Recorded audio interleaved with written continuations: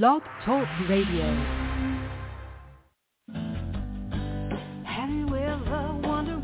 Welcome to MindShifters Radio with the Forgiveness Doctor, Dr. Michael Ryce. I'm Jeannie Ryce, your co-host. We also have co-hosts Dr. Tim Hayes and Michelle Bechet. We will share with you the wisdom of the first century Aramaic internal process of forgiveness.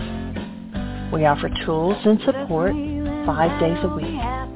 We will support you in building a solid foundation within yourself to live in pure love, in Aramaic, Rachma. Michael is the author of the book, Why Is This Happening to Me Again? For more information about the forgiveness process, please visit www.whyagain.org. And now, welcome to the show, MindShifters Radio.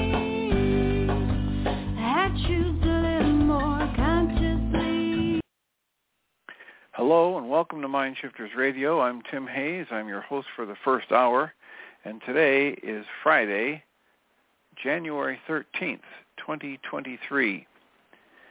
And as always, we're grateful to everyone who's joining us here today, whether you're listening live or through the archives, as we spend another couple of hours teaching and supporting people in using some of the most powerful, effective, efficient, and accessible tools I've ever encountered. These tools are available absolutely free through the tireless efforts of Dr. Michael and Jeanie Ryce on the website at whyagain.org. If you go to that website and click on the word Start Here in the upper left-hand corner, it will take you to a page where you can download and read Chapter 24 of Dr. Michael Ryce's book.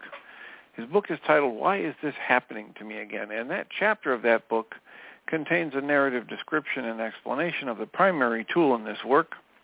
That tool is called the Reality Management Worksheet, sometimes called the Reality Management Wake-Up Sheet, and it's a tool I've been using to great effect for over 18 years to improve the quality of my life and most of my relationships, and to turn any negative emotional experience I have into part of the infallible guidance system that each and every one of us has been given.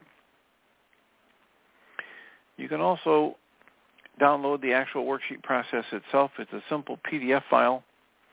Just click the link, download it, print it off, copy it as often as you'd like, and use it over and over again absolutely free. You can also go to your app store and type in the 3 words Heartland Aramaic Forgiveness. And if you choose to do that before you're done typing the word forgiveness, you'll see the glowing heart icon.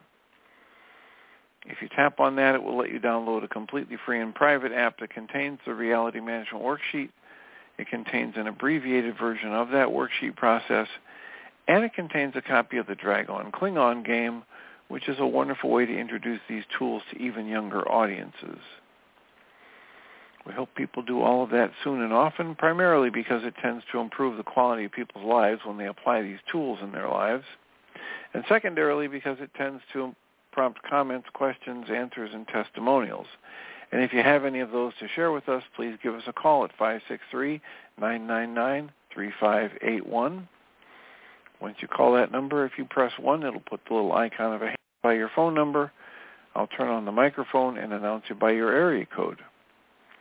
And we appreciate when people do that because it tends to make it far easier for us to live into our intention with this work. The intention with this work is to be of service, and if you'll let us know how we can be of service to you, it just makes it that much easier.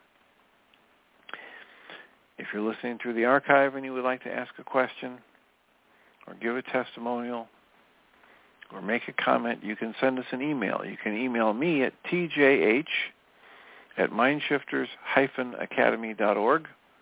You can email Jeanie at jeanie@whyagain.org. That's whyagain.org. And if we get those from you, we will address those comments or questions on the show, and then as time allows, send you a message letting you know what day and time it was discussed, and you can tap into the archives and listen to the response. So here we are on a Friday. We had our support group last night. It comes to me to talk about the support group because this internet show was literally begun as a way to support people in using this work and starting their own support groups. Michael and Jeanie used to travel 8 to 10 months of the year, spend 1 week in each town, and then they'd move on, and people would get all fired up. They'd be introduced to this work, something they'd never seen anything like it before, and they'd have all kinds of excitement. And Michael and Jeanie would leave town, and there'd be nothing to keep the flame going, to fan the flames, to nurture and support people in using the tools. And it was rare that someone would, after just a week's worth of workshops, or even 1 or 2 workshops, and getting introduced to the tool, it's rare that someone would start up a support group. And so in 2011, when they got the opportunity to be on the Internet and talk about these tools and support people in using them, they jumped at the opportunity, and then they would travel to a town, be there for a week, and leave. But then they could say, hey, if you got questions, if you want to start up a support group, and you want to ask questions, just call the Internet show, and we'll answer your questions and help you get maximum benefit from the tools and from having your own support group. So there was even a time when somebody who had a support group going was so frequently heard to say, I don't know the answer to that question, but call the Internet show, or I'll call the Internet show and ask. That there was talk of making a T-shirt that just says, I don't know, call the Internet show. So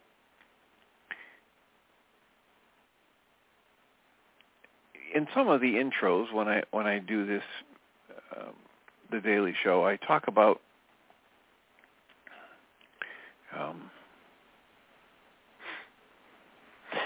different aspects of the support groups, and one of the reasons that they're so beneficial is because there's this shared energy. There's input from other people. There's, we are energetic beings, and when we form a sense of community, it's not just the sense. There's an actual energetic exchange that happens. And sometimes people say, well, I tried a support group, but, we only got 1 or 2 people to show up, or we had 5 or 6, or we had 8 or 10, but now it's down to just 2 or 3, and so it's not enough to keep the group going.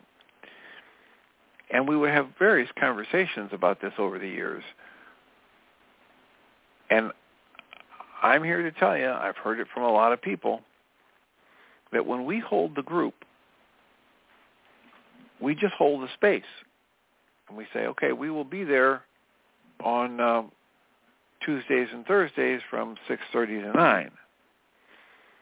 And then we hold the group and hardly anybody shows up. Or only 2 people show up. Or 1 person shows up. Or nobody shows up.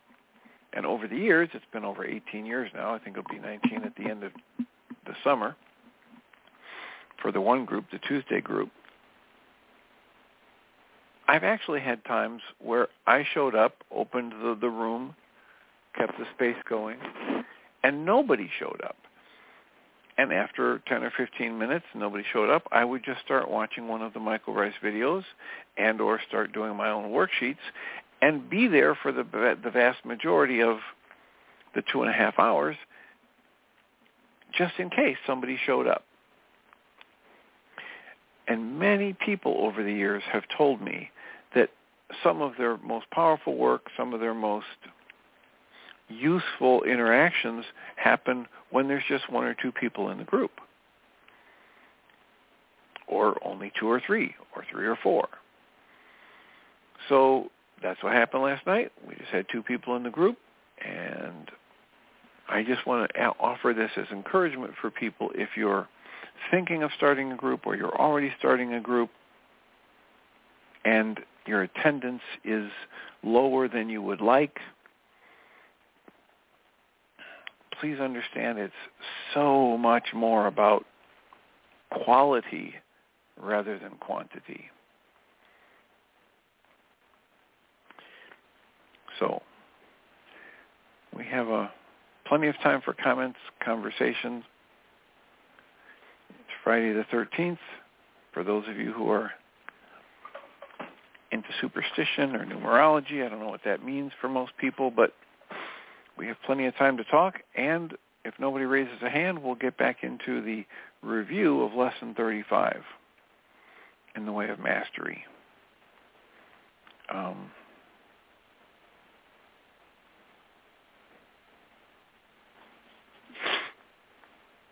It is calling upon us to step into applying the Way of Knowing.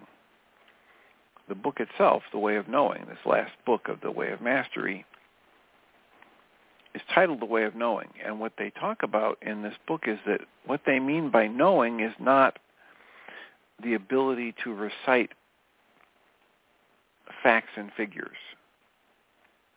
They're talking about, when they use the term knowing in this book, they're talking about being awake and aware and present in the moment. Having a direct experience of life that isn't distorted by perceptions that leave us feeling negative emotions and thoughts. That we are awake and aware in the moment, and the truth of life acts on us. We are not distorting the truth of life with a very, very active process of perception. So that's the definition for knowing in this work. So if you are knowing, and you're letting the truth of life act on you, you're not using your perception, which basically recruits all kinds of information from your past to create a picture and a best guess for you about what's going on in the world around you. And knowing has to do with being awake and aware and alive in the moment, rather than busying ourselves creating perceptions, pictures, interpretations, judgments, labels for things. And this work over and over again tries to let us know that judgment is unnecessary and counterproductive. Discernment happens to those who are wide awake and paying attention. The difference between discernment and judgment is discernment means I can tell the difference between things. Judgment means I reach a decision that one is better than another, and or one is worse than another. So Lesson 35, the section we're starting to review here, is called Claiming Sovereign Mastery. And it follows the section we read a couple times yesterday entitled Blessing All Your Creations, which means allowing, accepting, embracing, trusting everything that happens in your life. This section is titled Claiming Sovereign Mastery. And the book reads, Beloved friends, equals on the path,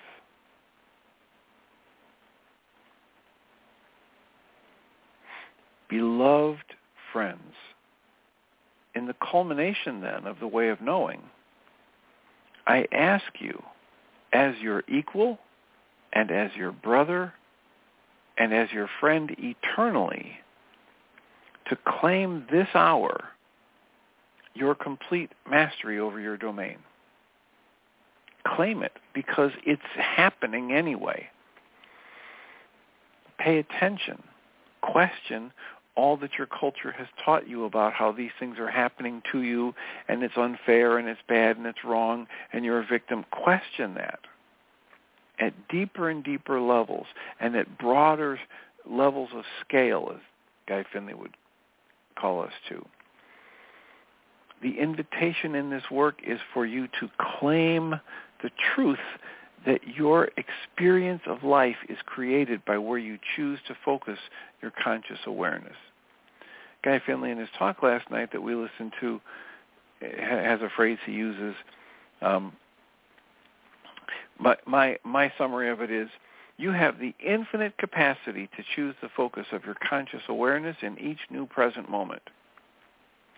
And it's the focus of your conscious awareness in each new present moment that creates your experience of life. Guy Finley says it more directly. He says, as goes your attention, so comes your experience. What you focus on teaches you about that. What you focus on creates your experience of life in that moment. What you focus on is a choice. Can you choose? Yes, you're always choosing. Can you be aware that you're choosing? Yes. Will you step into that awareness? Will you step into the questioning of everything you've been taught? That is a big question. That is for each of us to decide. No one can force you to step into that awareness. No one can force you to question everything you've been taught. And yet, that's the invitation from this work. The text goes on and says, discover what has not been embraced and owned within you, within your choice. Discover what you've pushed away. Discover everything that you've judged as bad or wrong. And understand, this book has a lesson, Lesson 9, that's titled, All Events Are Neutral. All events are neutral.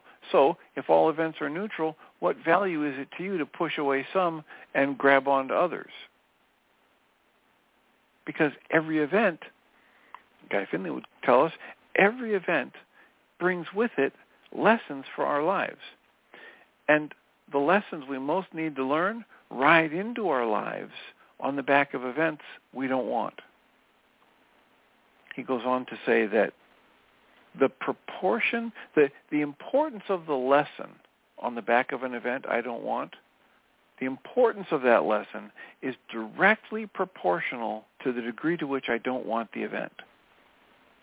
So the biggest, most important lessons in my life are going to happen by shaking up my world, by forcing me to look at things I don't want to look at, to break out of the habitual patterns that have kept me stuck. And this work, Lesson 35, is inviting us to discover what has not yet been embraced and owned.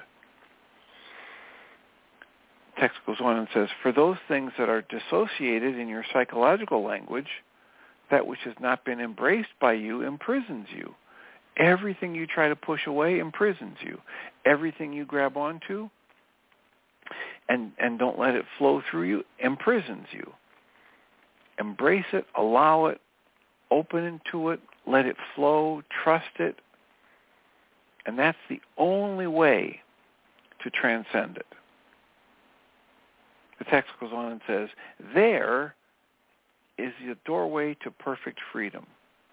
There is the doorway into what looks like the unknown, except that there's no such thing as the unknown at a different level of scale. For nothing exists until you call it to yourself. In this study, then, of the way of knowing, let its culmination be that as this lesson ends and you come to the close of the book, let it be the last act you ever do with a mind that says, I'm still trying to get there. I'm still a victim of the world I see. Close quotes. And when you finish this lesson, let those attitudes be finished entirely. Many of us will have the conscious logical mind that says, boy, I wish I could do that, but I can't do that. I've got so much conditioning. But this book says it requires only the willingness to say this in each moment. Quote, this must be what I've called to myself.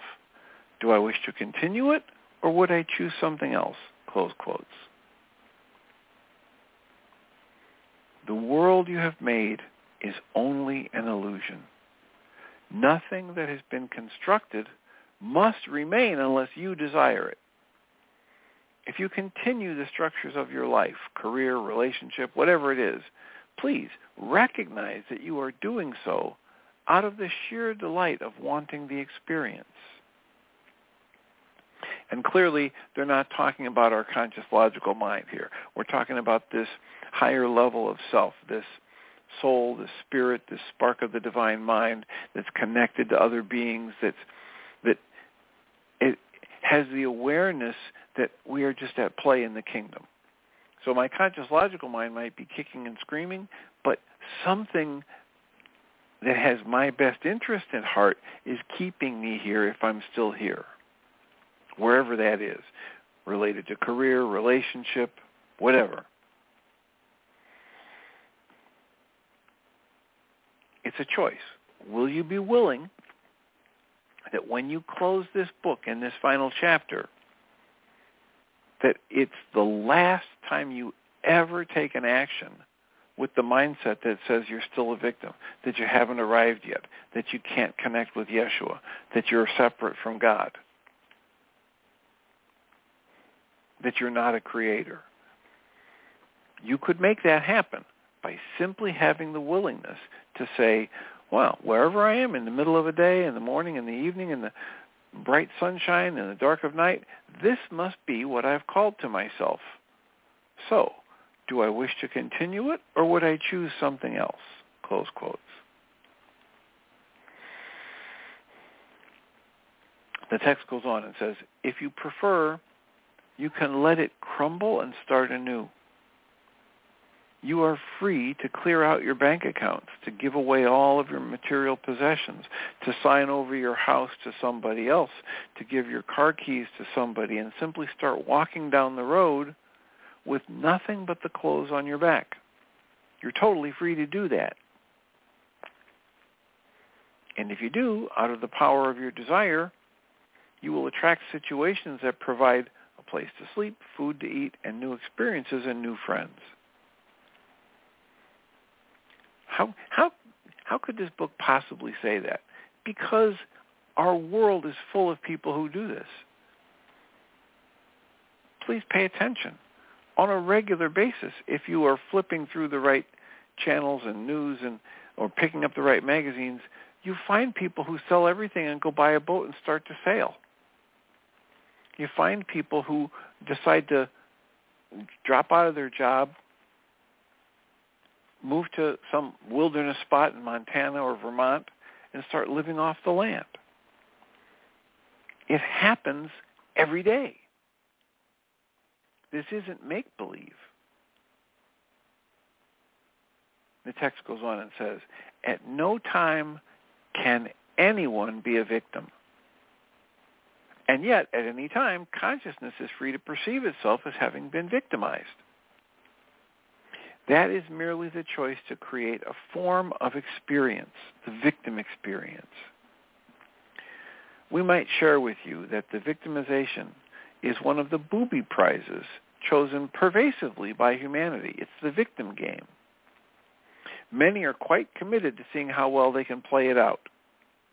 One could say that the victimization game has affected virtually every mind in the human domain. And yet, you are not a victim. If indeed tomorrow your doctor tells you, quote, you have cancer and you have 15 days left to live, I wish that you would have come in earlier because I could have given you possibly 45 days, close quotes. If that happens to you, you could choose to say, quote, oh, what a rich experience this might be. I have 15 days to go into the death of the body with total consciousness, complete forgiveness, and perfect peace. Wow, what an amazing opportunity I've called to myself. The text points out, cancer is not a failure. There are all kinds of teachings that would say to you, if you're sick, if you're ill, it's a failure. It's not. This work is telling you it's not a failure. Learning to grow into acceptance of everything in your life is this pathway we're being invited to. Cancer is not a failure. The text goes on and reads, indeed, we would behold in much of your so-called New Age movement that there is much judgment, and much abhorrence about anything that does not look like manifesting wealth, having perfectly curved hips, and a multitude of loving friends. And we're here to tell you that is a naive attitude. But the soul's sovereignty is rich beyond measure. Wherever you are as you read these words, you're living sovereign mastery right now. You just don't know it. You've been conditioned by your world to think that you're a victim. The text reads, you are free to create anew any time you wish. But understand that the experience you are having when embraced and loved and accepted totally as being uncaused by anything out but your awareness, when you can delight in that, you are free.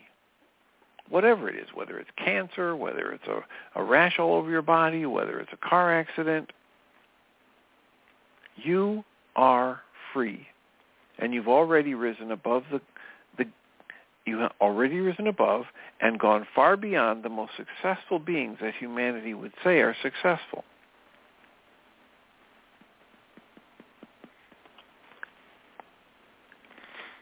I keep flashing on thoughts of people like Krishnamurti and Meher Baba as these great spiritual teachers. Meher Baba went through a period where he decided to not speak, and so he just pointed at letters on a letterboard and formed, words one letter at a time, and someone would be there to speak it for him. And there are many people who say Meher Baba was the embodiment of the Christ again. And yet, he had a lot of physical aches and pains. Apparently there was a car accident, and his body was damaged in that.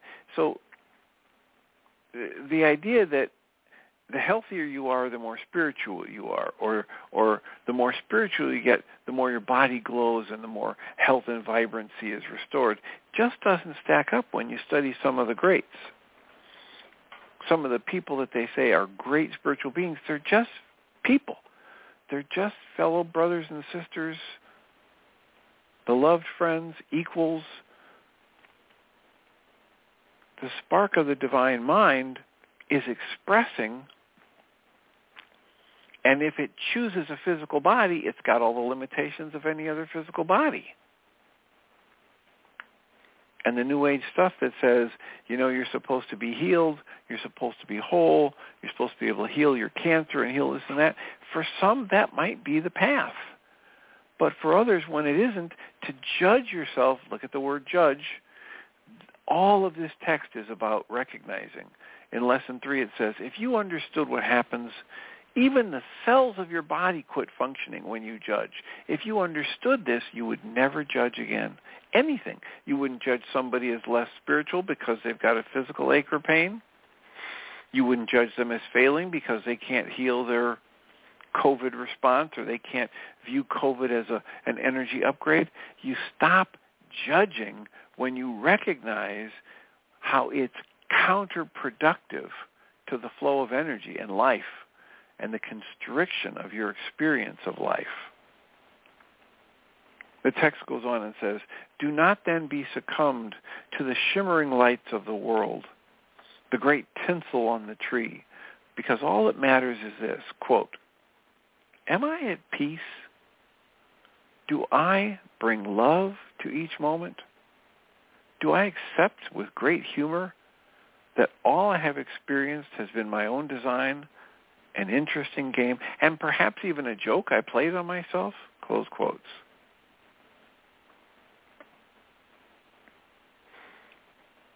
Look upon the world and say, quote, there is nothing I need here, but I choose to be here to see who I can love, how I can love, and what enjoyment I can create, close quotes. The text goes on, peace then is always the goal of a spiritual journey, the peace that passes all understanding. For if you've listened well to what I've shared with you in this lesson, 95% of it seems like mere gibberish to the world that would say, quote, that can't be that way, close quotes. Well, it turns out the world is upside down. This stuff turns the world upside down, rips it inside out, and makes it valueless. But it makes you of value. It places you at the right hand of creation. This is what you were birthed for. This is where you remain. For love, capital L love, awaits your welcome. So I greet you, dear and beloved friends, as my equal. I greet you as sovereign masters, co-creators, perfect, divine expressions of creativity, ceaselessly creating all that you would choose to experience. I never lament the pain that you experience. I never feel sorry for your suffering. I merely wait in love, capital L love, for the truth of your being, and I offer you assistance. When you are willing to grow, to heal, to forgive, to expand, and to enlighten your being, I will be there to assist you. Great freedom can come when in the midst of something that you feel to be great suffering, you choose to laugh and say, quote, look at this one. What an amazing script I've written here. I ought to win the Oscar. Who could have done this better than I? Close quotes. And rest assured, you're speaking to one who had some experience at writing a number of interesting scripts of suffering. Beloved friends, look lovingly upon the world you have created. Look with perfect forgiveness, now, right now, upon the simplicity of your physical domain. For the life of the body-mind arises and passes away in a few cosmic seconds. You can delight in sensory experience. You can delight in the cruel beauty of time without ever believing that it should be different than it is. It is merely shadow. It is merely a disguise that you have laid upon a mysterious energy. For you, indeed, have birthed the physical realm itself. You might as well relax and enjoy it. The next section is titled, Behaving as a Master. The text reads, in each and every one of your days, live and behave as a master lives and behaves. When first you realize that you are awake in the physical domain in the morning, choose love. Choose to relax the body-mind into a state of deep prayer and give thanks to your Creator. Prayer in the ancient Aramaic, one of the best ways to interpret it is to say it means to set a trap for the Creator, set a trap for God, set your frequency tuner to the frequency of love. Let yourself vibrate with loving, compassionate, grateful energy. The text goes on and says, hold in the mind's eye all of your domain. Think about your relationships, your careers, your physical objects, and say, quote, behold, it's been a lot of fun. And then simply ask, I wonder if there's anything I might like to move toward changing in order to experience even greater joy, even deeper peace, even more certain wisdom, and a more loving relationship. And then if something comes to mind, do not blame it, do not judge it, but simply begin to wonder about how you might like to see it changed. Hold that as a desire in the depth of your consciousness. If its energy builds during the course of the day, simply begin to say it. Write it out. Get a picture of it and hold the desire in your heart. Do this, and you will indeed bring it to pass. For you see, manifestation occurs simultaneously in the field of a mind that is no longer conflicted with opposite kinds of thoughts. There's that biblical passage that says, "Let thine eye be single, and thy body will be filled with light." Focus your attention. Hold no conflicting thoughts. Hold no conflicting emotions or traumatic energies. Remove those, focus on what you want, and you will become an instantaneous creator. And if you hold thought of something and you're straining and you're thinking, I really want this, this is all I want, and you think you're holding it in the purity of your heart and it doesn't happen, start looking for what you're rejecting. Start looking for the conflicting thoughts. Start looking for what you've pushed away of your life. Start looking for the judgments and let them go.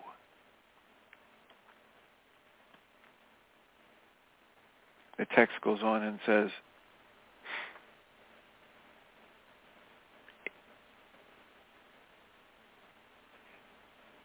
for you see, manifestation occurs instantaneously in the field of a mind that is no longer conflicted with opposite thoughts.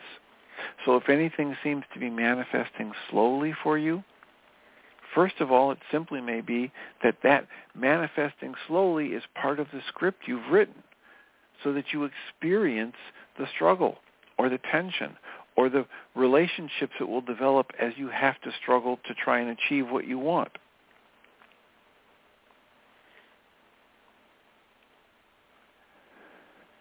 It might just be the journey your higher self has decided to take.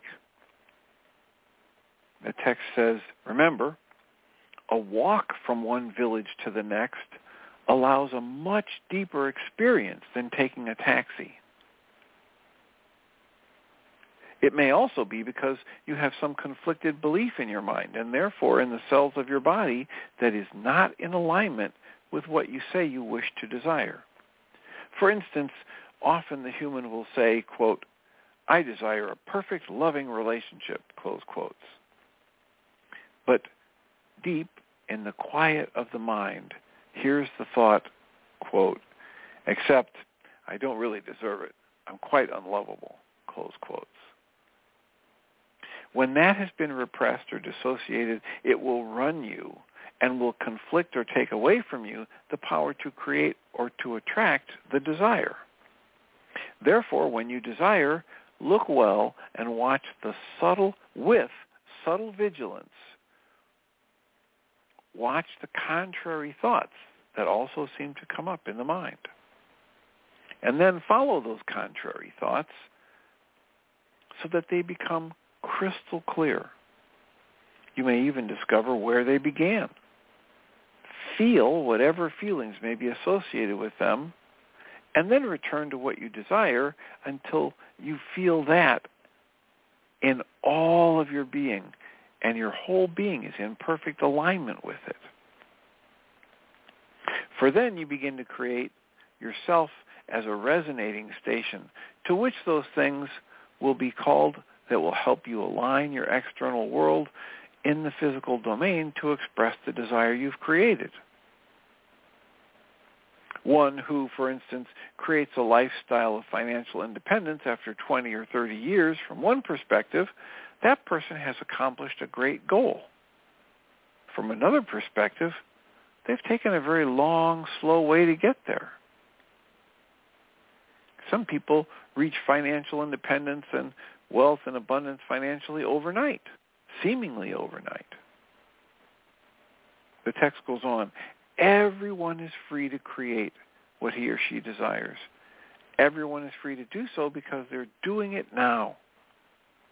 Look well, then, to the feeling and the thought coursing through you. Look well to the physical environment in which you find yourself. Look well to the objects that you have surrounded yourself with, and simply say, quote, all of these things demonstrate to me what I have chosen to desire. And it is very good. It is what it is. I accept it without judgment. The statement of love and acceptance is the doorway to expansion of your mastery. For in truth, as the master awakens to what they've been doing all along, the most natural thing in the world is to create greater joy. This is the opposite of what most of us will do. We'll recognize, oh my gosh, this is all my fault, that I don't have any money, that I'm broke again, that I'm in another bad relationship, that I can't seem to break out of this job, that I can't make enough money to support myself, that my mother has cancer. Oh my gosh, how horrible, what a horrible creator I've been. And yet the master, which means the perpetually avid student, that's our definition for a master, awakens and realizes that they've been creating this all along, and they think, wow, if I've been doing this all along, I have tremendous powers of creativity. Let me manifest even greater joy. The master realizes the contradiction in beating him or herself up, because they haven't yet created what they desire. They decide proactively in the moment to create anew something, anything that will create greater joy, greater understanding, greater compassion, greater aliveness, greater connection with life itself.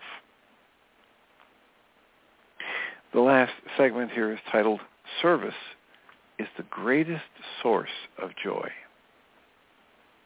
And the text reads, and the highest level of joy is to manifest service to the atonement. That is why perhaps one gives up a job in a corporation to go and start to make videos that can help get a good message out into the world. That's why someone ceases to work at a doctor's office and becomes a messenger for Yeshua.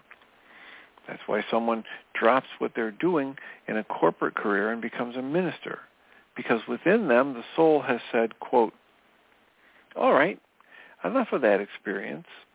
I want greater joy. And the pathway to greater joy is to join with like minds that are creating and extending contexts in which other minds can awaken, close quotes. This is why many of you have been attracted to Shanti Cristo, to join together, to use your golden coins, to use your voice, to use your lips, to use your hands, to use your feet, to help participate in the creation of contexts in which the atonement can occur. Service, then, is the natural outflow of a heart filled with the gratitude of grace. Masters are never found struggling to survive in something they do not like. They would frankly rather sit on a street corner asking a passerby for a nickel just to get a cup of coffee. Meanwhile, they're too busy smiling and waving and blessing everyone that walks by because they would rather extend love than to look good in the world. A master has no choice but to serve. But to serve not from duty, but from joy, the joy that comes from serving. For the greatest joy only can be to extend the good, the holy, and the beautiful. Therefore, when you choose active participation in serving the atonement, you will discover that you will indeed be well supported. And all of the events that occur are merely opportunities to deepen your capacity for wisdom, for peace, and for love, and to create within yourself a conduit for the extension of greater love into the world. Not because you must, but because you've chosen to serve. Not because of a sense of duty, but because of the joy it brings.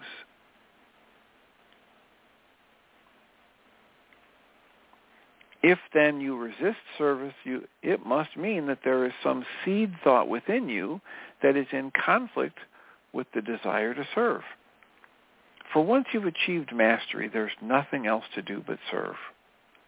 So indeed, beloved friends, we come then very gently and by way of summation to the culmination of the way of knowing. The truth is, you have been a master all along.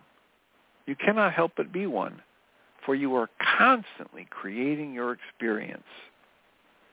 You're free now to create differently. How to do that? Well, do not get up out of your chair and rush about. But why not decide right now to experience happiness, to experience peace, and to experience the knowledge that you already are a master? How do you do that? By simply choosing to. Simply decide right now for the next 30 seconds to be happy. And then choose in another 30 seconds to be at peace. And then 30 seconds to simply and quietly look around you and say, behold, I am indeed the master of my domain. All of this has been very, very good. All of this is just as it is. And I have called it to myself. And I accept it, and I embrace it, and I trust it, and I allow it. And then I ask, would I prefer to leave this way and continue to do this, or choose anew to create in a different way?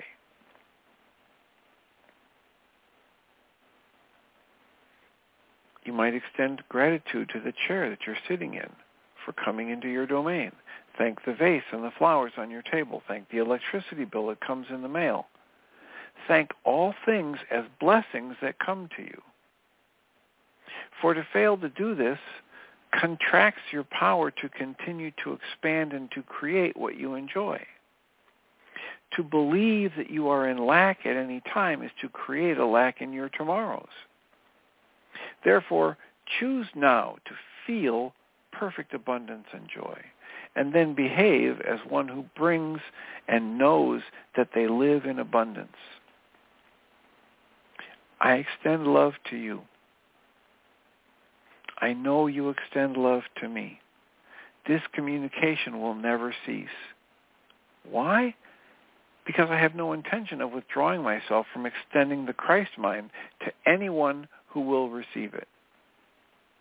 We are indeed joined in that perfect place of love. Caution. Creation is merely a harmless game. It's done for the simple enjoyment of creating. So become then as a little child, for every master is a little child, delighting in the great mystery and the seeming surprises of discovering the power that can move through them. Always move toward what you enjoy. Always follow your heart. Do not follow the reactive ego which says, quote, oh no, I don't want to go there because it feels uncomfortable, close quotes. Nothing is uncomfortable. It is just another opportunity to have an experience to broaden your capacity to love. How can I say that? Try the crucifixion. It was not uncomfortable once I embraced it. This is why, by the way, and some of you have done this, why human beings can walk on fire and not burn their feet. Why? Because they choose to do so and have a good experience. And everything in them is unconflicted for at least the minute or so it takes to do the firewalk. That gives them a taste of what is possible always. Use then your time to cultivate the garden of a healed mind. Never believe that you do not hold the power to change the energy you feel in your emotional body, to change the thoughts held within the mind. For you are free to birth whatever you so desire. And nothing can serve as a limit to you. You are free. You are home. You are as I am. Peace then be unto you always, precious, precious friends. Amen.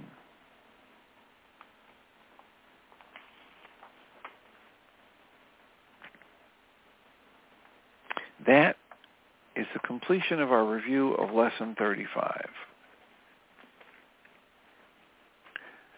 And we have some time for comments, questions, answers, poems, soliloquies, songs, favorite book suggestions. 563-999-3581. Call that number and press 1. We'll entertain your call and turn on your microphone and have a conversation. We've got about 8 or 9 minutes left. How does it land with you? How are you accepting the invitations? What in you wants to fight against this, that, or the other thing? We had this come up in the past couple of support groups where people were talking about, this just seems wrong. This just goes against everything I've been trained. It seems like I'm already doing it. I'm not getting the good results. And that can't be right, that we accept everything that goes on. Look at this horrible thing. And one of the responses that's come to my mind several times over the past few weeks is, yes, this goes exactly against everything your culture has taught you and most everything you've ever believed about what's right, what's wrong, what's good, what's bad. It goes against all of that to say all events are neutral. And yet, the bottom line observation that's at the top of the list says, if whatever I'm doing isn't working, I should feel free to try something else. This is at least a very different approach to living life. So if nothing else, it may not be right, it may not yield good results, but at least if I try it on, if I do it for a while, I'll be breaking the pattern of what I've done for decades that has such intense momentum and has been producing such negative responses and emotions and constrictions and contractions in my life. Area code 760, is this Anne? Yes. Thank you.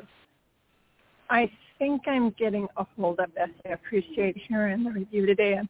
I'm sitting at a car dealer and waiting for my car to get serviced, and it's a paint protection thing, so it's going to take a couple hours, but I knew I'd be able to listen because of when my appointment was to you. And so I was munching on lunch and just focused because I'm not in my house. So there's hardly any distractions sitting here in the lounge area. So I came outside clearly so that I wouldn't be heard since there was other stuff going on. But okay, so I've had this cough headache ever since I've had the gift of the virus back at the end of July, and it started a couple weeks probably after.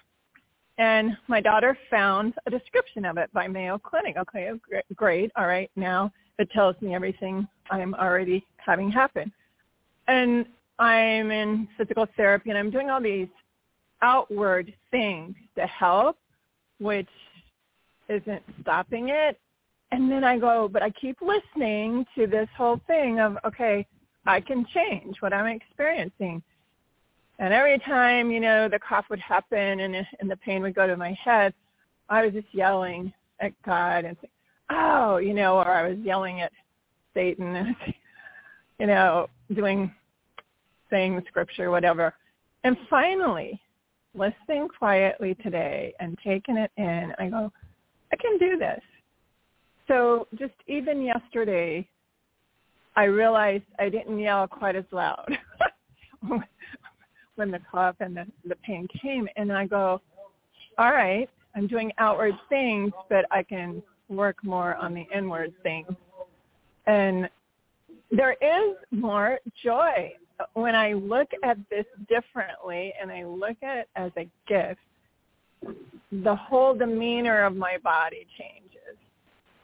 So I'm just really grateful. Again, thank you, along with Susan and Linda and Magda. So we're in this group, so I appreciate you choosing to review this one more time.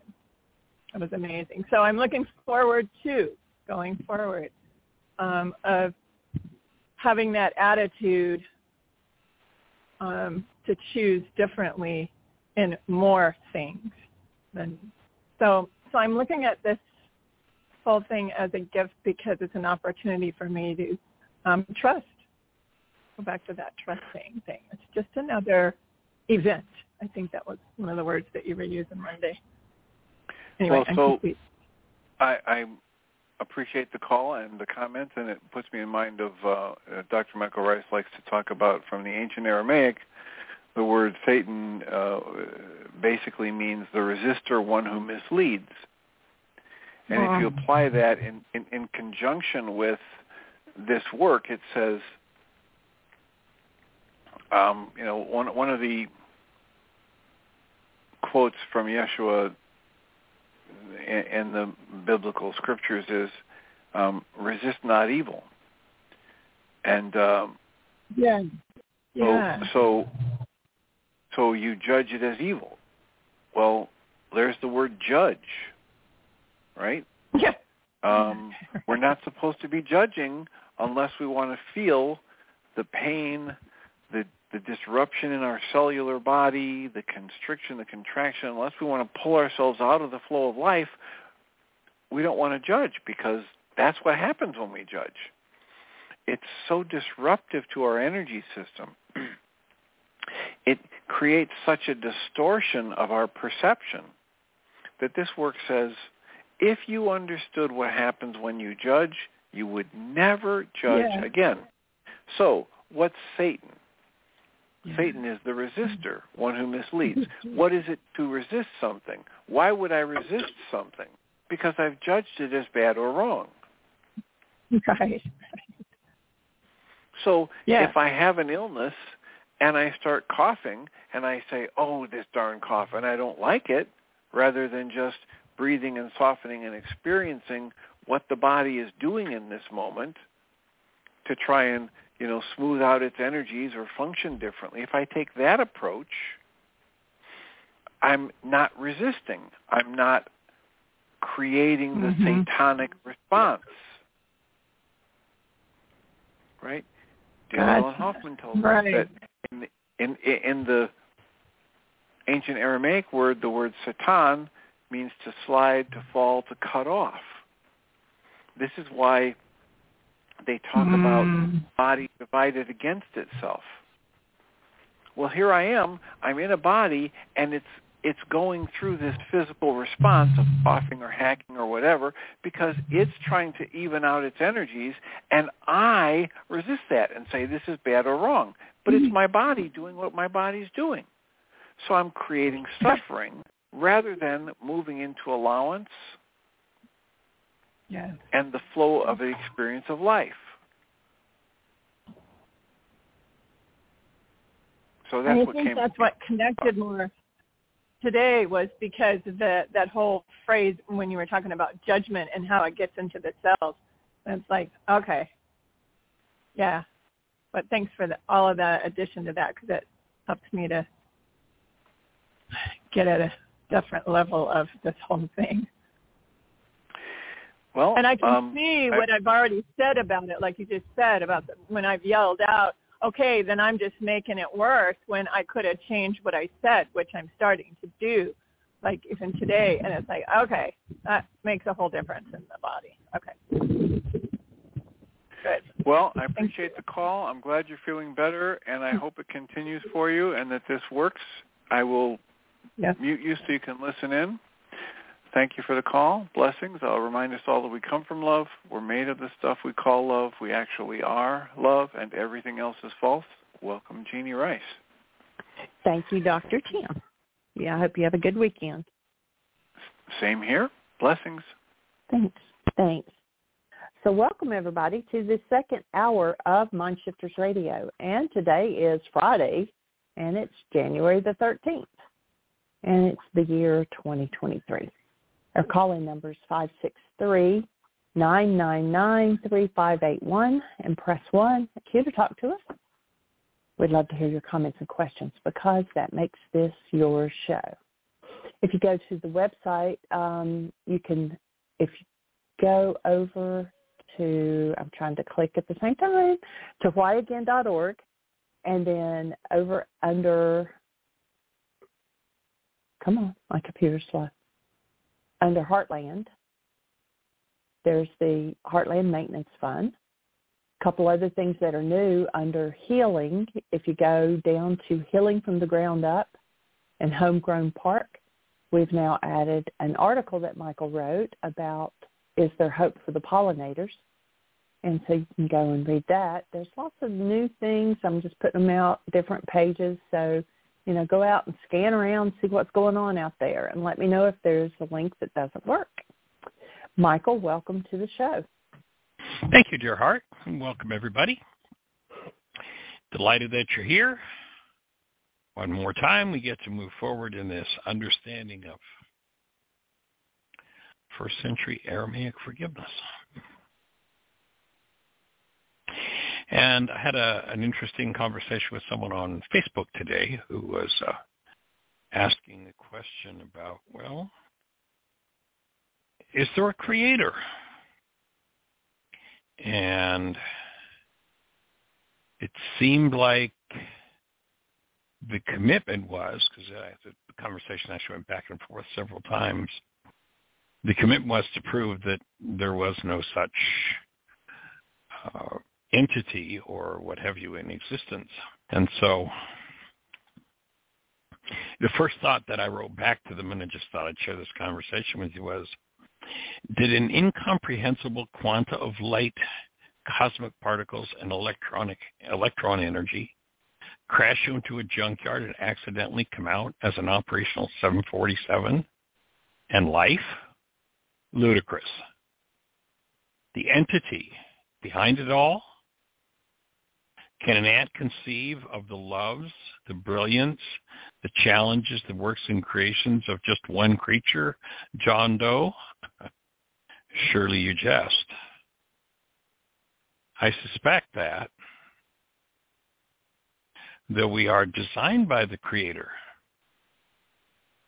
comprehend and function within this massive space-time flow of life as the created essence of love itself, we've been so focused on our unconsciously driven, unresolved generational wounds, fears, hates, and loves, quote-unquote loves, our ill-conceived desires, that even the greatest among us have been stunted into perception through a glass darkly.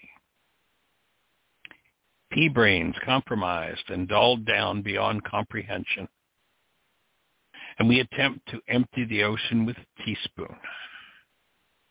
That stunted brain, unknowingly being a card-carrying member of the one world religion of denial and blame, degrades itself as it rails against its favorite target, self, thinking it's railing against life. For its thousandth episode of self-imposed purity, the ignorant once again cries out from its self-deception and self-folly, "They make me so mad." And through that level of hollow understanding and shallowness, opines about the Creator. The actual intelligence behind it all smiles knowingly at the non-human, that is, one who's void of love, and their childish mental constructs, and holds a space of love for our arrival. We step up to the plate, give up our busyness and addiction to bread and circuses, and actually do the work Yeshua prescribed, we will perhaps begin to earn the right to answer the question, Creator? ?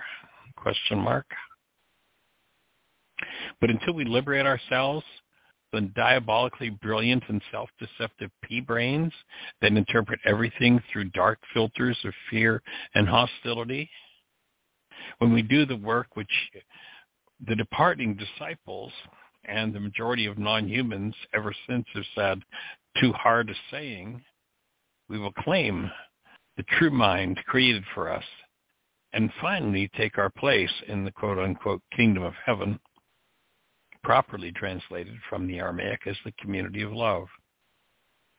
Then authentic human life, not just the often disastrous activities of educated, quote-unquote, educated human forms without active human life in them, then human life begins.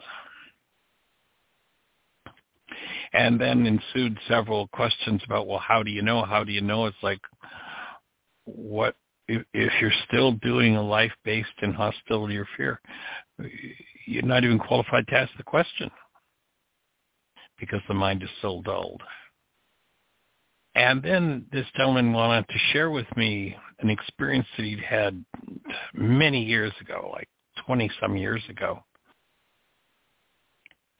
And in that experience, he was instructed. He was lost, going somewhere, and very frustrated and upset. And all of a sudden heard, literally, he's driving, heard a voice as though someone were sitting in the front seat of the car with him that basically told him to simply be still,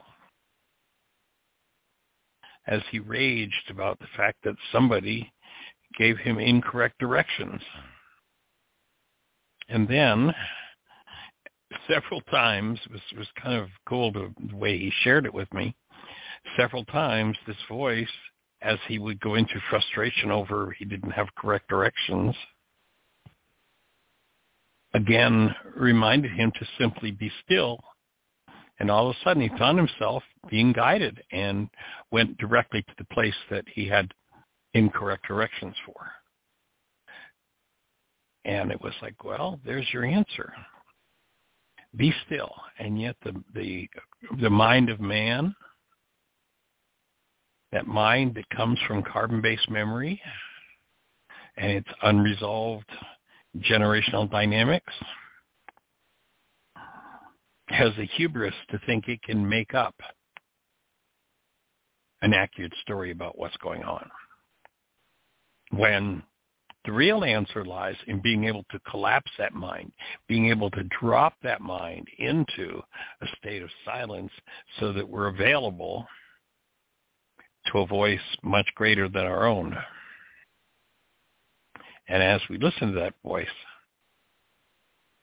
we have the opportunity to function out of it and to hear its direction. And so in essence, when one steps into using the tool of forgiveness, basically the mind shuts up, shuts down the place where the noise happens, and we get the opportunity to be guided by a mind that's much greater than our own. In the ancient teachings, that mind was called the mind of Christ, and specifically spoken of as being in you. And that mind is available inside of each and every one of us. And if we can stop, if we can collapse the perceptual constructs of the mind based on our own unresolved, unconscious, generational dynamics, then we become available to that still small voice and get to live in a different world. And that's the objective of this amazing tool of forgiveness that we've been talking about for the last 11 years. And we're delighted that you're part of the conversation, Miss Jeanie. Do you have any thoughts to add to that particular conversation? No, not really. No, can't think of anything. Well, then, do we have anybody in the phone queue with a hand up or anything happening in the chat room? Chat room is still messed up. You're kidding. So I've written to them. No, I've written to them several times. It's just really weird. It's like you sign into it and then it kicks you off. And so I don't know if it's doing viewers that way. So if you're out there listening, it shows like that there are viewers as well as speakers on the chat room, but the only person I see is me, and every now and then it'll say you're disconnected from the chat room, and it just goes away. So, but we do have two hands up, and they came up at the exact same time. Well, then let's say hello to our callers. All right, the first one is 610. I believe it's Susan. You're on the air. Oh, hi. Okay, two people. Well, hey there, young lady. Welcome. Hey, thanks. Thanks for all you're doing. So this is just a teeny-weeny little testimonial. It won't take Jeannie, long. we can hear you typing. Can you mute, please, sweetie? Oh, yes. Apologies. Okay. Excuse me, the Susan. Go ahead. multitasking genius caught at work. Yeah, she's on it all the time. I know. She's amazing, Jeannie. You're just amazing. So I had been practicing the gentle art of blessing with wonderful, wonderful results, mainly just feeling as if you don't have to try to do anything. You can still have your lousy, rotten, judging, nasty thoughts, but you just say, oh my God, look at that thought. And you just don't do anything with it. You just say, that is not a thought I want to have.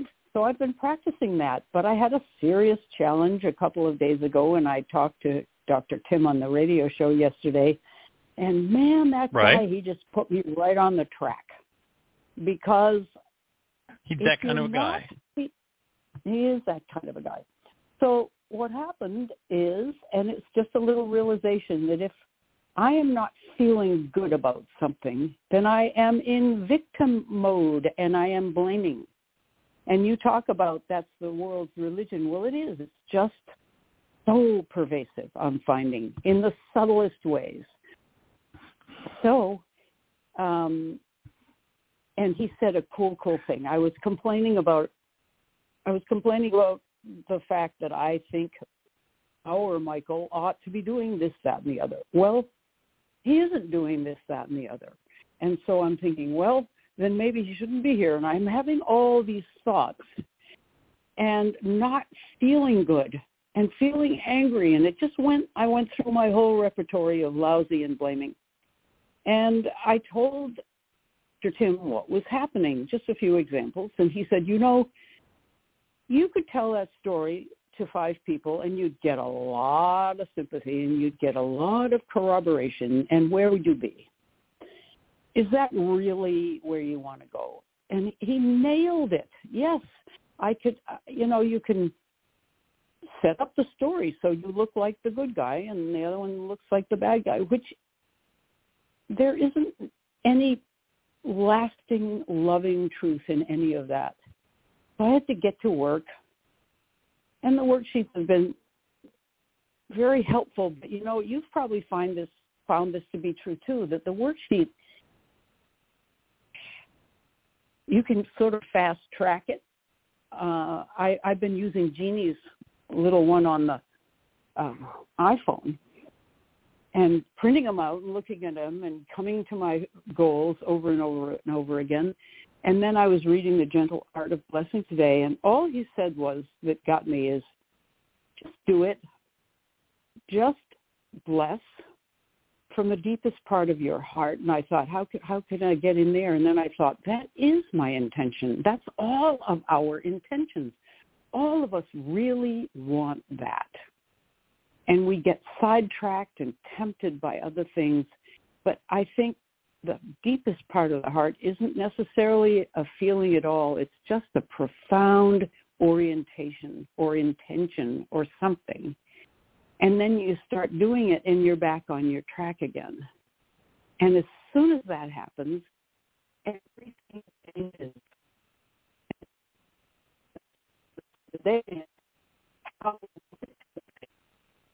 You just faded out. We just lost your voice, Susan. You must be out walking or moving around, are you? Right here with the bottom of the phone right up against the phone. Now you're back. We haven't done anything.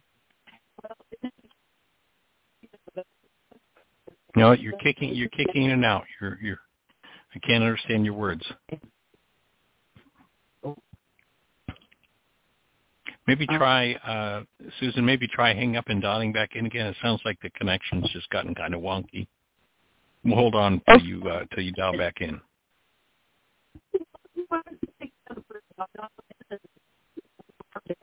I can tell you're trying to speak, Susan. If you can understand me, I can't understand you.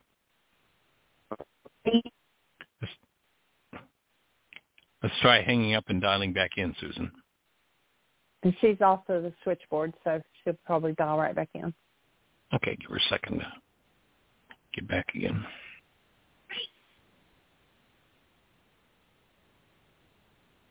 It's kind of strange. It was like her signal just faded, like she was out in the mountains or something.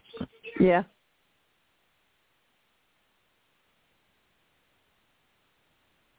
Okay, I see her back on there, so I'm going to turn on her microphone. Okay. She didn't raise her hand, but...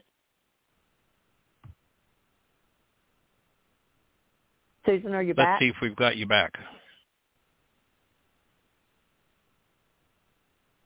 Are you with us, Susan? I've got her microphone on, but I don't hear anything. No.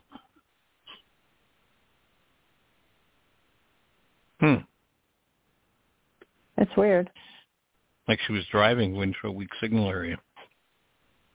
She sent me a text and says, I'm back, and she's talking.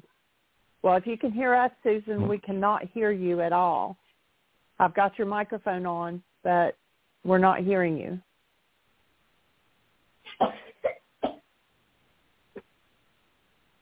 She said, I'll hang up and listen to the other caller. Okay. Our apologies. Yeah. Okay, Technology, so what can you say? Yeah. The next caller is 541, and then we do have a third hand up. 541, you're on the air. I believe this is Celinda. Awesome. Hey, Celinda, how are you, young lady? Well, I wonder if we've got a problem with the sound system. That's really crazy. Let me try the third caller and see if we have any luck there. I think this one is Joe, 864. Yeah. You're on the air. Well, I heard a voice. Hey, this is me. Oh, hey, young man. You. Hey, hey, what are you guys doing? What is this? Is this some? What is this? Did you announce me? I'd like Technology the special Challenge guest star Day. announcement. Oh, is it? Okay, here is our special guest star for today's show, Joe Bryson. Hey, young man, welcome. Outstanding. Thank you so much. I just wanted to actually the lady that we just lost. I would wholeheartedly endorse what she was saying in terms of how my insecurities will move like lightning, for one thing, and find myself in some kind of headspace that there's a lot of different answers. One is a worksheet, or one is the software on the phone, which is nice, but the issue of taking the time is really the difficult thing for me to say, Anna, you need to make space. You need to slow down and do this. The old drug busyness. Yeah, exactly. It's a big distraction. It's wonderful. Yeah, it's a very wonderful drug. I mean, I certainly enjoy it, but it screws up the clarity, and that connection gets just like that phone call. You find yourself in the mountains somewhere, some type of terrain that is not what I have asked for or desire. Just so. Anyway. Well, probably that, if there's a challenge with the world, I think it's that we're all getting exactly what we ask for. We're just not in touch with our asker. We think our asker's in our head, and it's not. It's in our heart. It's the energetic dynamics of the energetic patterns that we hold on to that really set up what comes to us. And then, of course, life is delivery, packaging, and will tend to show us everything that we need to deal with. Amen to that. It is a fascinating experience to see the block, recognize the block, and then do the work to remove the block, and it's again finding some type of blockage or dam, for lack of a better word. There's what's this? Who built this dam here? This water's not flowing properly. Right. And I need to open the valve and just return to the flow. That's the most exciting part. And again, I might be getting caught up in the whole. If something has to be exciting, I think peaceful is a better word. Maybe it's just to remain connected, to understand that. Okay, I'm human. Core of the process. Do the worksheet. Yeah. Do the forgiveness and move forward. But it's certainly not. What's interesting to me is how much it's probably the biggest thing with you, Michael, is just your day in, day out. It's so you have been singing the same song. Certainly, it may have different lyrics or a melody, but it's just it's true. It doesn't. Yeah, I mean, it's what works. This is the song that never ends. Wow. There's work to be done. It just goes on and on, my friend. What? Strike up the band. He's rolling. There you go. There is work to be done for each and every one of us. I have a wonderful weekend. My daughter's coming in this evening. Sweet. 33 years old. Just got married September 1st last year, and going to spend the whole weekend. We'll be together, and tomorrow we'll have a luncheon at my place. My dad and my sister, my brother, and their kids, and we're going to do the chicken chase, where I'll let one of the chickens out of the coop, and whoever catches the chicken wins a very valuable prize. Okay. It'd be interesting. Yeah. Well, have you ever tried to catch a chicken? It's impossible. I have never tried to catch a chicken. There you go. I'm just saying, you got to open up your horizons, Mike. You got to try new things, brother.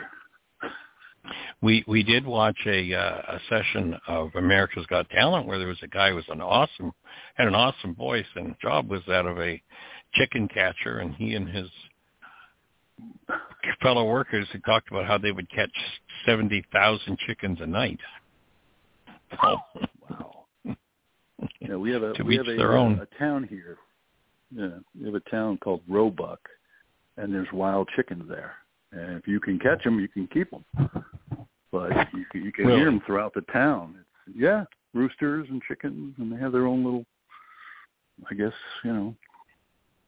culture, society. Only in North Carolina, right? South Carolina. Yeah, please. South Carolina. Oh, it's South Carolina. Okay. Yeah. Didn't mean to insult South Carolina. Home of the free and the brave. That's right. There you go. That's right. Cool. Yep. Amen. Awesome. That's all I had. All right, my friend. I'm busy. What's the most important piece of work you've broken through with recently? I would share that the 2x2, the idea of 2x2 and Noah's Ark, the notion and the lesson of you want to Joe, if you want to leap and bound, then an intimate relationship or a intimate friendship, however you want to, that really, it's just amazing how opening to vulnerability and the willingness to share and try to explain. That's the other thing I find fascinating, is trying to explain specifically, if we're just going to say something, the worksheet, trying to explain that worksheet to somebody who doesn't or hasn't seen it, doesn't know anything about it, is really, really helpful for me. Not so much them. I mean, if it resonates with them, that's theirs. But for me to teach, to share that whatever it may be, the insecurity that I may feel about something, or, where am I on this relationship in terms of the timeline or the busyness? I don't know. I don't know how to explain it sometimes, but just 2 by 2. I've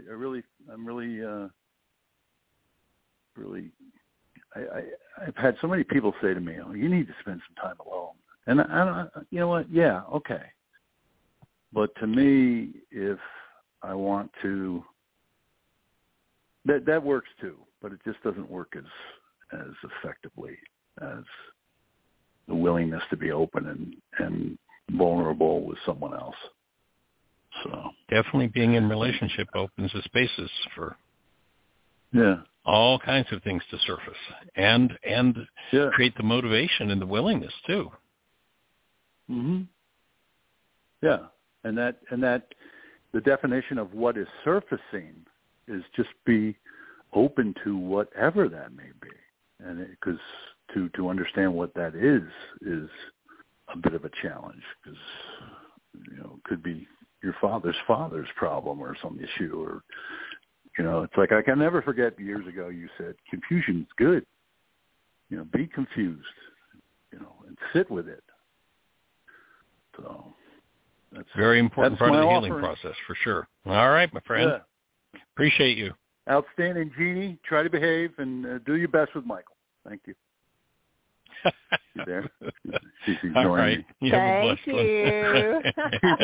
Bye, guys. She keeps me on track. Bye. Bye-bye. Bye. Thanks.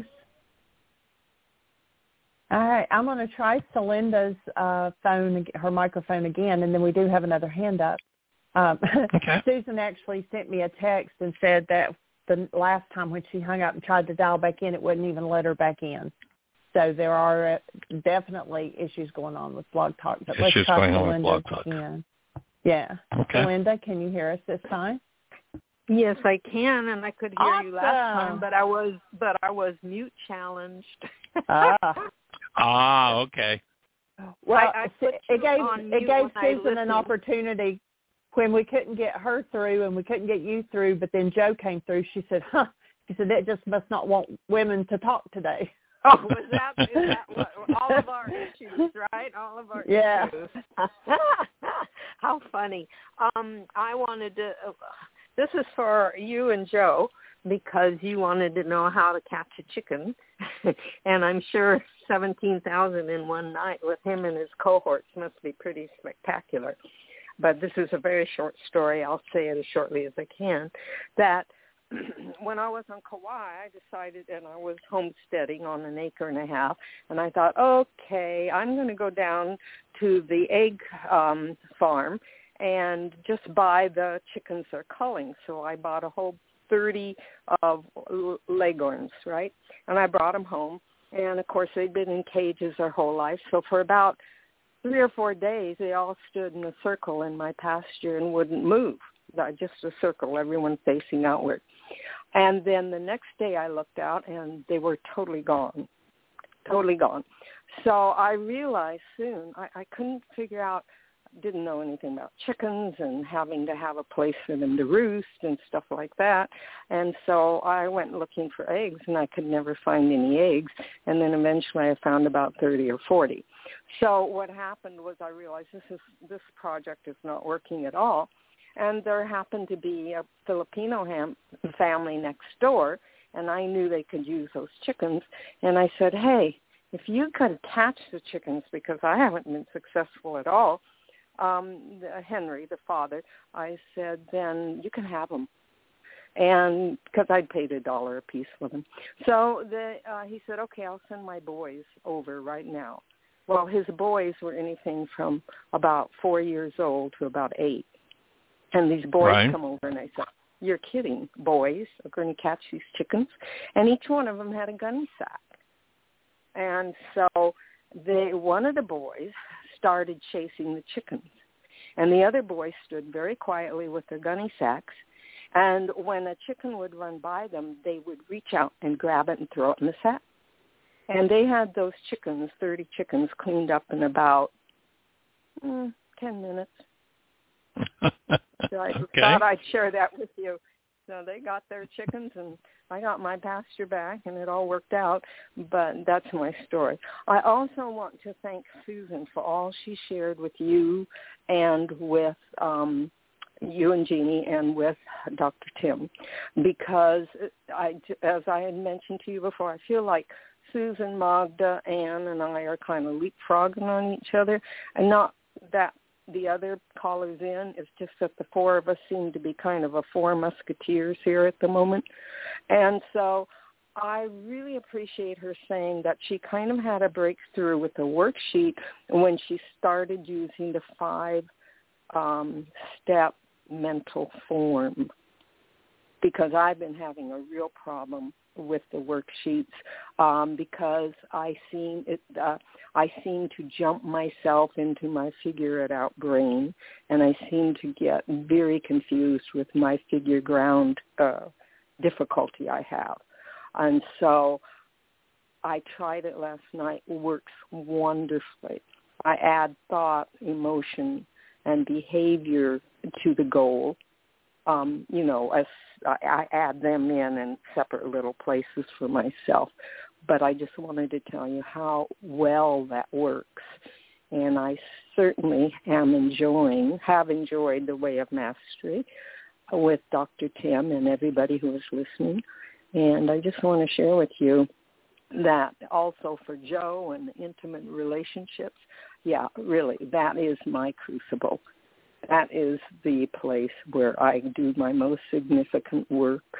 It's definitely the place where it happens. Yeah. And so just that kind of crucible that we put ourselves in relationship, and how we always have a choice. We have a choice for love, from like where you were saying, and I really appreciate, Michael, that you said choice comes from the heart, not the head. And the head is just basically figuring it out, but it's the heart that reaches out and chooses to live from the Christ mind. It's the heart that chooses out to embrace and accept and allow each other and ourselves. And I love that thought that about heart math being, have the heart energy vibrations being, multi-times more, having more power than the head does. And I also love the chakra system, where the heart becomes the middle centering chakra between the head and the body, or the unconscious and the conscious. And all of these things are just kind of flowing together for me. So as it says in the Way of Mastery, I am learning to dance to the jig with my Satan within and stop throwing it out there. And pretty soon I'll be laughing and hooting and hollering and say, I really don't think I want to do this jig anymore. And so get finished with the drama and trauma. I know it, and it'll come up in a heartbeat. I can go from being at peace, and I will check in with my thoughts, Michael and Jeannie, and what will show up is like these incredibly bizarre, ugly dramas and traumas, and to catch them right when they come in the door and saying, oh, wrong door. Like catching chickens.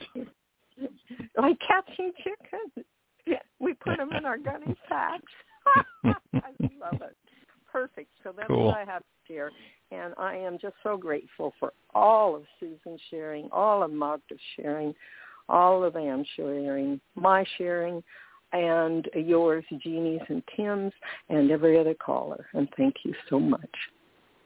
All right, young lady. Appreciate you. Blessings. Okay. All right. Lots of love. Blessings. Bye-bye. Bye-bye. Okay. We have another hand up, and it is area code 703. You're on the air. Who do we have? Hi. You're speaking to Vicki. How are you guys doing? We're rocking. How about you, Vicki? Hello. It's Friday, so doing good. Awesome. My question is, I am presently looking for new employment. Do you see any new opportunities coming my way soon? Well, Vicki, we used to be part of a different system on Blog Talk where the woman who ran the show did kind of psychic readings, but that's not a direction that we go in these days. This is our work here now is more focused on the first century Aramaic idea of forgiveness, of getting ourselves out of the way and waking up to the truth of who we are. So we don't kind of get into that psychic thing, but we'll hold the space for opportunities for you for sure. Awesome. Well, thank you so much. Appreciate it. Have a great weekend. All right, young lady. All right. Blessings. Take care. Thank you. Okay, Miss Susan got back on, and she said she can hear us, so let's try her one more time. Hello, Susan. Hi. Can you hear anything? Hey, loud and clear. Crystal clear. Oh, good. Good. You're back. Good. Well, I had finished what I was going to say, although you probably didn't hear it all, and I don't know where it all got fouled up and everything. But my takeaway is just do it. And you'll find, I should speak for myself, I find that I step right into peace and joy as soon as my intention is cleaned up. And there's a nasty delight in being right or getting some kind of revenge, whatever that might be. I am a real sucker for that, but it leaves me feeling badly. And this is a much better way to go. So I just want to stay on this side of the tracks. And I'll stand there with you. Okay, and that leads me to a question, because, Michael, you are a very powerful Facebook spokesperson about the messes we are in this country. And there's a lot of intensity behind what you say, and your reporting is amazing. Extensive, critiques or evaluations or whatever it is. I trust that you are able to do this without going to the wrong side of the tracks. I wouldn't be able to say, one reason I don't comment on Facebook is because I'm not cleaned up enough to be able to be a clear passer on of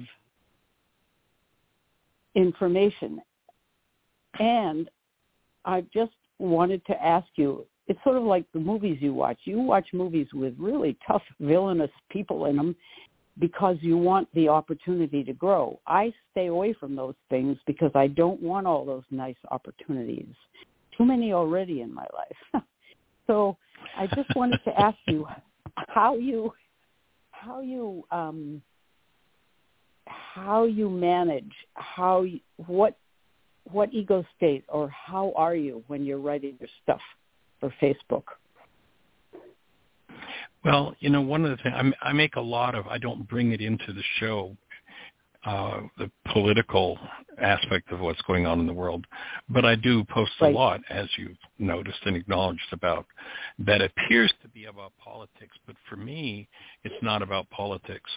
It's about the fact that I have 5 granddaughters, and I want to see a world that's safe for them to grow in.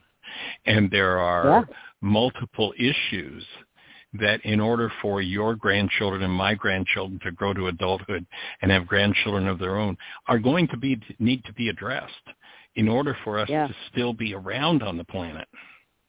Right. So for me, it's not a political commentary at all.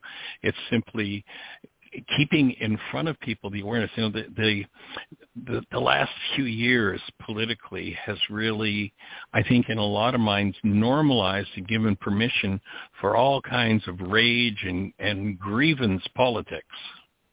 Right. And I think that if we allow ourselves, and that's why my reminders in so many arenas are, this isn't normal. And we need to wake up and take action, and the action we need to take is action based in love and do the work around it. Yeah. So if there's an issue that goes on that arouses some form of hostility or fear for me, before I start doing the analysis of it, before I start doing research on it to find the facts, I'll do the work so that I can approach whatever research I'm doing from a connected space of love to be able to see through the brainwash, the control dynamics, the hypnotic dynamics that the world tends to impose on people. So for me, it's a pretty neutral state. I do, on occasion, still come up with a layer and a level of frustration about why are we still doing this? But that's just my next piece of work to do. But I want to keep the conversation going about it's wake-up time, folks. It's wake-up time. And we need to really address these things rather than normalize them. I agree totally. So my question is it fair to say that if you post something from your neutral, loving, wide-visioned space and you get some angry feedback, does that mean you are missing the mark as a communicator? Or, see, for me, if I stir up hostility in other people, I have failed to present the issues in a loving way. I have failed somewhere along the line of communicating lovingly. I'm not sure that's true. I'm just wondering, and I pull back from doing it partly because of that. Well, there is, and you've heard me talk about it before, the test that the Course in Miracles offers for determining where you are in your work, and that is, can you focus on, speak about an issue, and maintain perfect peace? Yeah. And pretty much when I post, I'm in a state of a pretty peaceful state. There is that second level of test, which I have not exactly mastered yet, where it says, when someone else thinks of you, do they share your perfect peace? And I acknowledge that sometimes, because I'm pretty in people's faces about the dynamics going on in the world, that I don't pass that test. And I continuously use it. I interact, and, I've probably, over the last few years, I've maybe disconnected, blocked 4 or 5 people who have responded, but responded with illogical, irrational, I'm just going to fight about this and there's no intelligent conversation. It's like, well, I'm delighted to stay connected if we're going to have an intelligent conversation, but if all you want to do is post, silliness and present it as fact, then I don't have an interest in talking with you. But other than 4 or 5 people in the last 3 or 4 years, that's been the extent of, blocking anyone, because it's just nonsensical conversation. Right. But I think these things need to be spoken about, and they're kept hidden to a great degree. They're they're normalized, and we've got to stop normalizing, the oceans of plastic that are rolling around in the ocean. Yeah. We've got to stop pretending that stuff's normal for the survival of our children and their children. I read an interesting article about what the presidency of Donald Trump did, and I think it was David Brooks, I like him a lot. He said, we are brought to have more permission to be angry with one another or impolite or destructive or whatever it is. But the fact that we are doing that means that has been revealed. Trump didn't do that. He just took a cover off of something that was already infected. And I think he's probably right. I agree. Yeah. I agree. I think that if we recognize that he and many others have shown us our own darkest underbelly, and will do the work that's uncovered by that to return to love, then he's one of the greatest gifts the world has ever seen. I know he's given me many opportunities to learn forgiveness. Right. Me too. And I do agree with you that, boy, well, if it was there, let's have a look at it. But on the other hand... And that's... Yeah, go ahead. Go ahead. Well, I was going to say that's the space from which we watch movies or TV series that are not always oriented toward kindness. You know, there are several historical series that we've watched, and just the mass insanity, insensitivity, and abuse that's gone on the planet is just something that we all need to face. We all need to, you know, that saying, I forget who said it, that those who refuse to deal with history are bound to repeat it. And so to be able to bring those things up and bring them up in the context of real life today in the real world gives us an opportunity to move through and heal those things. And we have to do our work just so intensely and constantly in order to really be in the space of holding a loving space, not just putting on a mask. And usually we can smell the difference between, you know, somebody who's fawning or someone who is genuinely from a place of deeply balanced, centered, loving space is operating.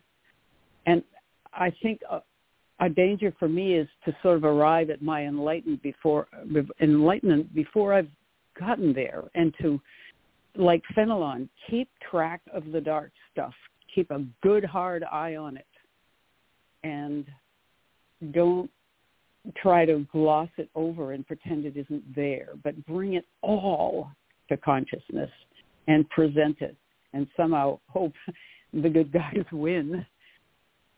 And watch what you do with your breath as you do it. Yep. You know, there was time back, I'm not even sure now, several months ago, where you and I had a conversation, and we ended up in kind of a meditation of really paying attention to where the tightness was in our structures.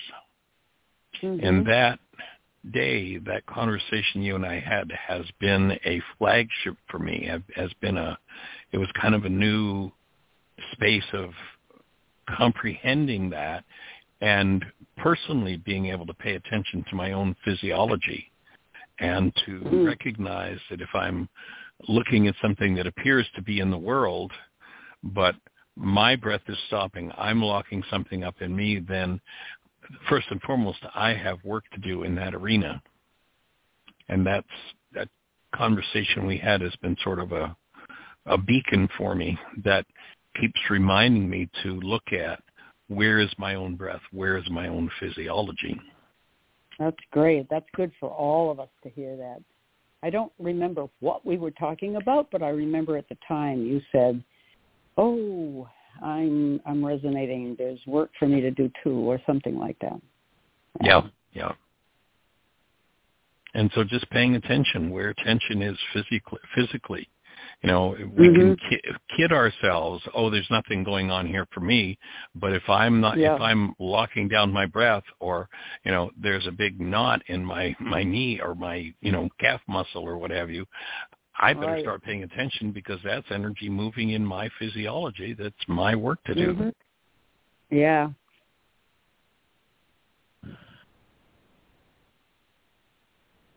So joining you and doing that work. The Facebook thing, I don't suppose there's ever any way that a person can, I mean, Jesus inspired animosity when he did certain things. I'm sure when he healed the woman, or not healed her, but kept her from being stoned to death, the Pharisees probably were pretty mad at him and wanted to find another way to get him. So I don't know if you put stuff out there, even from your loving space, whether you're going to always open-minded, loving, receiving soul on the other end. And you say in some cases you had to block people. In other cases, maybe there's been a trigger that's done some good. You just can't know, can you? You're doing the best you can, and you're doing all you can, and that's all you need to be. I'm talking to myself. All you need to be hold the conscious space of, and follow guidance. Yeah. Okay. Well, Michael, I do have this itch, this rash. It's getting better, but it's been a very good teacher. So I've gotten been your blessing attention? the itch. Yeah, it's got my attention. And I am a very fidgety, itchy person. And it's sort of come to the surface now. And I am doing your cleanse, by the way.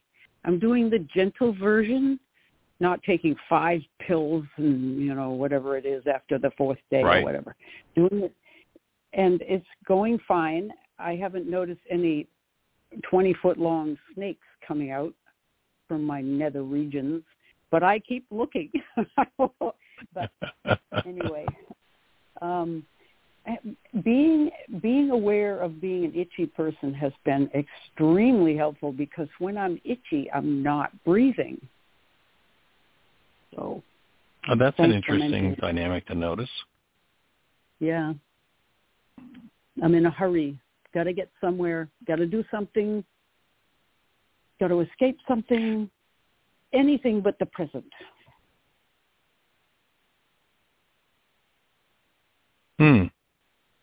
So what would it take to bring yourself into the present as the presence of love, with this motivation to hurry? What would that look like? Can you imagine yourself doing that? I don't even know how to compute that question, Michael. Can you reword?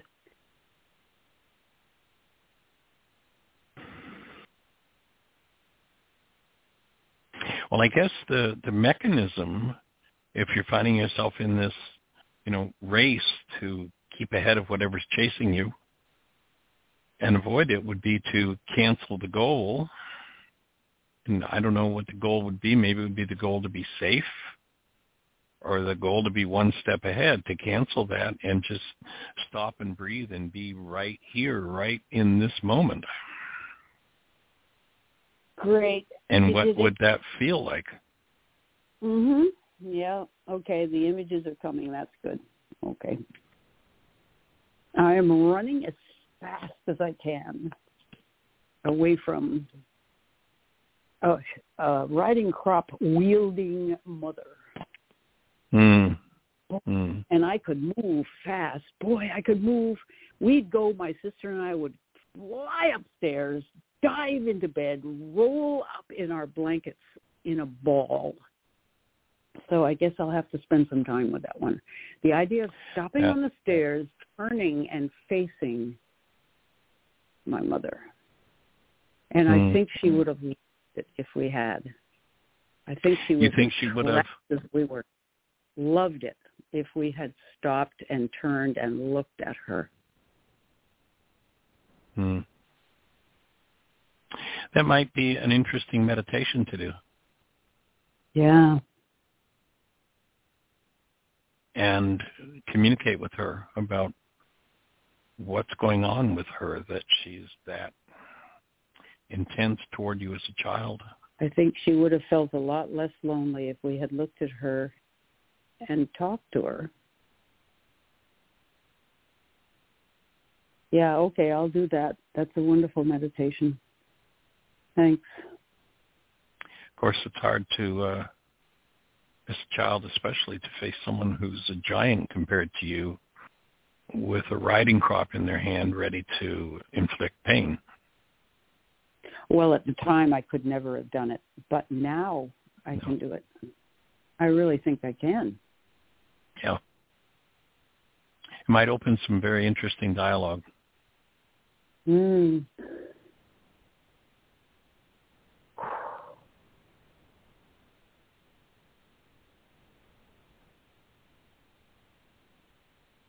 Breathing with you.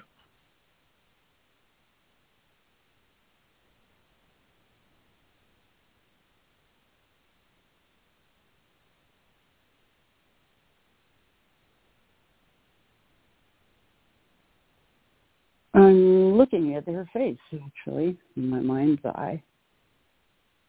She was so lonely. Man, oh man, she was desperate. We didn't have any tools. She didn't, and we didn't.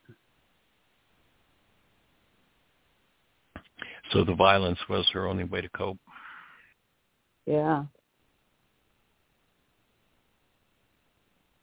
Well, perhaps you remember the session that Magda did in the Codependence Intensive with her, I believe it was her great-grandfather. I remember it. Perhaps creating that kind of interaction with Mom, you may be able to bring her some solace, and in so doing, quiet that part of your own mind that's still trying to escape that intense reaction. I would love to do that. Thanks.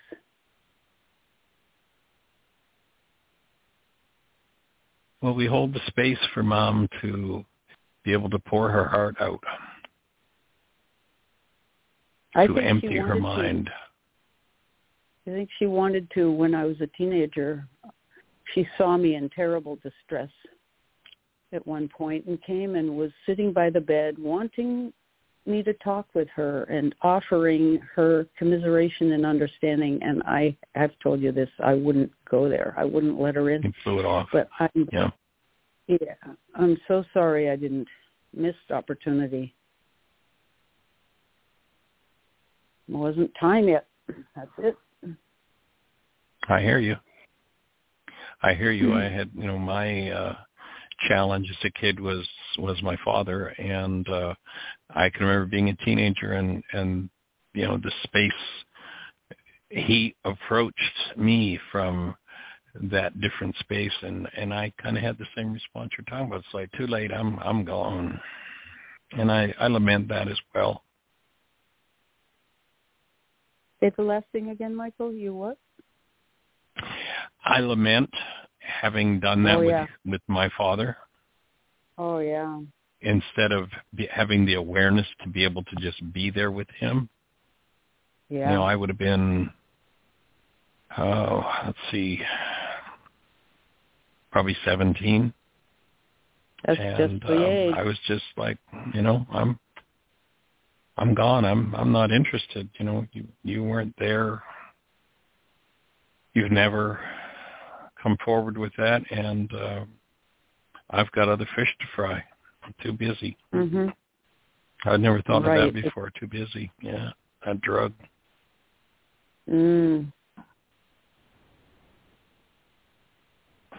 So I'll breathe with you and join with you in each of us, perhaps doing another layer and another level of work with our with the abusive parent energy. Great. Thanks, Michael. Very helpful. All right, dear heart. Well, we're down. The show's going to cut us off any second, so we'll just say thank you, and blessings.